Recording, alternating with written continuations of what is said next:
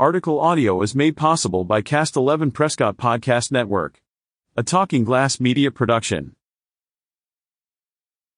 Killers of the Flower Moon is the story of a real tragedy. It's the story of a war for one man's soul, the war for a people's soul, and the suffering endured by Molly Burkhart, Lily Gladstone, wife of Ernest Burkhart, DiCaprio, as he pulls himself and those around him into a spiraling web of betrayal, murder, and greed. Trailer. Release date, October 20, 2023. Director, Martin Scorsese. Rotten Tomatoes, 93%. IMDb, 9.2. Where to watch, in theaters.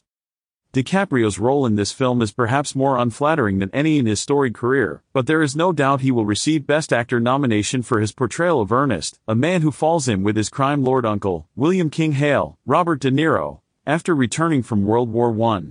Once on his uncle's estate in Osage County, Oklahoma, his spineless, morally corrupt nature becomes clear as he is manipulated into marrying into the Kyle family in order to have acclaim their wealth. While any standard Hollywood director may have opted to tell this story as a mystery, unraveling the web of murders and intrigue from an outside perspective, veteran Scorsese chooses instead to make Ernest the central character of the film, allowing us to watch his descent from an intimate vantage point, with no mystery as to where the responsibility for the string of murders lies.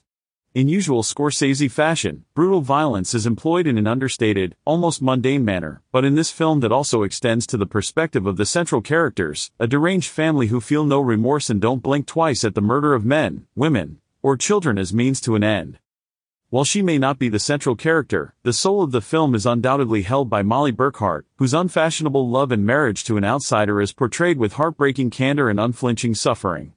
While real-life Ernest Burkhart undoubtedly held no feelings for his Native American wife, in this dramatic adaptation we see an early, fumbling courtship between fictionalized versions of Ernest and Molly that allow us to invest in their relationship, bringing the feelings each has for the other to the fore as the driving question behind the film.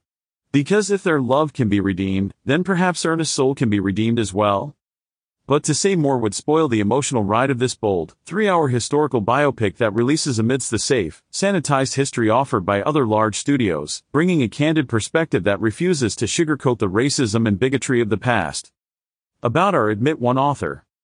Isaac Frankel is a freelance writer and content creator specializing in reviews and analysis of cinema, interactive media, and mythological storytelling. He was raised in Prescott, Arizona, wrote his first nonfiction book in 2013 after graduating from Tribeca Flashpoint College with a degree in game and interactive media design, and currently produces content for the YouTube channel, Offscreen. More of his work and current projects can be found at www.isaachfrankel.com. Read more stories from dining, entertainment, recreation, and travel on signalsaz.com.